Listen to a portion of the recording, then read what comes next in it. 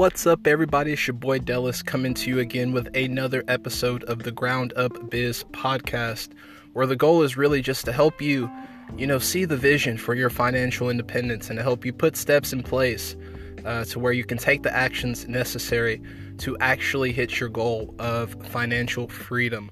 Okay, so this episode is just going to be me. If you're tuning in, you probably heard the first two episodes. The last one being with Mr. Steven Nava, which was a great episode. He really shared some gems. But what I'm going to talk about in this one is just going to be me, no guest. It's essentially tapping into your why. The why is going to be so important. Why do you want to be the best version of yourself? Are you focused on leaving a legacy for your kids or your little cousins or nephews or nieces that are growing up? Is your goal to inspire other people, who are in your similar situation of life? When they're growing up, they're just trying to find out what they want to do, who can they connect with, and you want to be an outlet. Whatever it is, that is your why. It's going to be so essential for you to look at it on a daily basis. Remind yourself as often as possible as you go along your journey, because things will not be easy. Challenges will always arise. But like I said, when you're tapped into your why, you see the challenges, but you're not fazed, because you know that when you overcome it, it's going to get you closer and closer to your goal, your vision.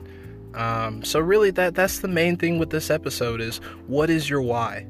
And really just honing that in, writing it down, printing it and putting it on your mirror, reminding yourself as you drive to work or as your morning routine, you remind yourself of why you're doing it. Whatever you have to do is going to be so helpful for you in the long term, because you're going to need that why to keep you motivated. So that's all I have for this particular episode. Tap into your why, and let's really just work on using your why to fuel your vision and your actions to get you to financial freedom.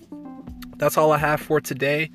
We'll be talking more in the future, but I hope you have a wonderful rest of your day and make the best out of it. I'll be back with more. Peace.